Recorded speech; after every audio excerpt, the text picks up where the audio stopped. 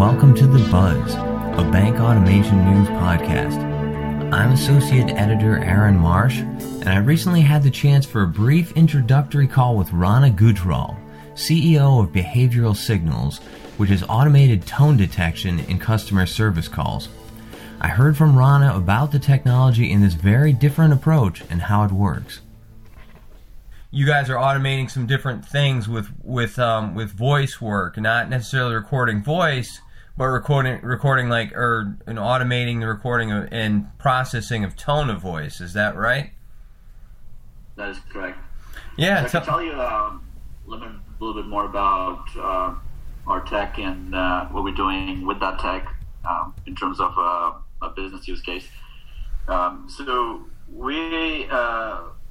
At the core, we're a deep tech AI company that was spun out of USC. The early AI research and the models and the breakthrough that our founders and researchers focused on was all within the umbrella of signal analysis and interaction labs, SAIL for short, which is part of USC and Stanford.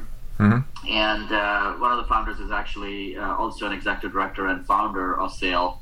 And the focus back in the day was to extract a variety of intelligent signals from the acoustics of a conversation, which is the tonal variance, intonations, pitch and tonality, prosody, etc. Mm-hmm. So another way to think about it is that in a conversation there are two big elements. One is the spoken word, and then everything else, which is behind the spoken word or beyond the spoken word, which is what we call the acoustics, the pitch and tonal variance, etc. And so what we do is we focus just on the acoustics. We don't process the spoken word, and from the acoustics we extract a variety of signals live, real time, in the moment. And these signals can be put into three different buckets. I mean, the first would be emotions like anger, happiness, sadness, etc. And then there would be signals that represent behaviors such as engagement, empathy, politeness, and so on. And the third group or bucket would be advanced signals that are more more sort of in line with an industry KPI, such as scoring a customer's satisfaction on that call, or an engagement meter for the agent, or predicting churn, or propensity signals of a certain action that we can predict. For example, will the client buy or not buy, or will the debt holder pay or not pay? So all those signals we can derive, from what we process in the acoustics of a conversation. So that's a core tech. I mean, we're one of the first to market in this field. I mean, the one of the ways to describe this in this sector is behavioral signal processing, BSP, and we really sort of pioneered this arena, and the engines that we built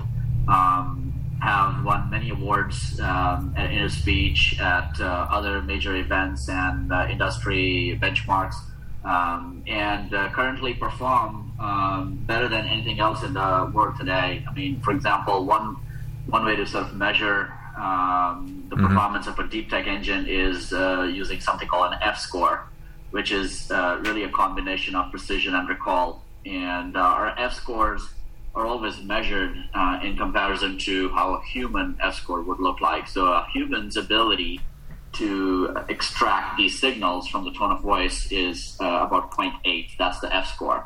And our engines are performing right now at 0.92. So it's actually much better than an average human in terms of the ability to extract these signals. Wow. So that's just the core technology. I mean, like another sort of benchmark there is like we can, in a conversation between an agent and a client, can predict if the client will buy or not buy within the first 20 seconds of a call. And that prediction is like between 82 to 85% accurate on a given day. Wow. And And all of this is done without necessarily processing any spoken word. So that's the core technology. Now, one of the things we're doing with that core tech is we've built a very special product towards the goal of maximizing the effectiveness of a conversation that needs to happen.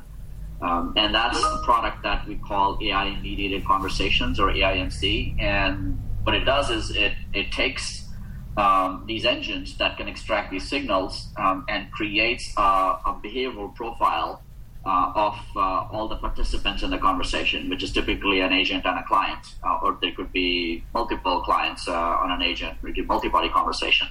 And these profiles are like conversational wireframes. It's essentially it's codifying the unique conversing style of an individual, and it's a factor of many different attributes, about 75 or so, that range from how fast you speak to the amount of energy you exude to various emotions and behaviors you represent during a conversation. And when you understand that, and when you have that profile, then you can identify who are good matches for that person's profile from a conversation standpoint.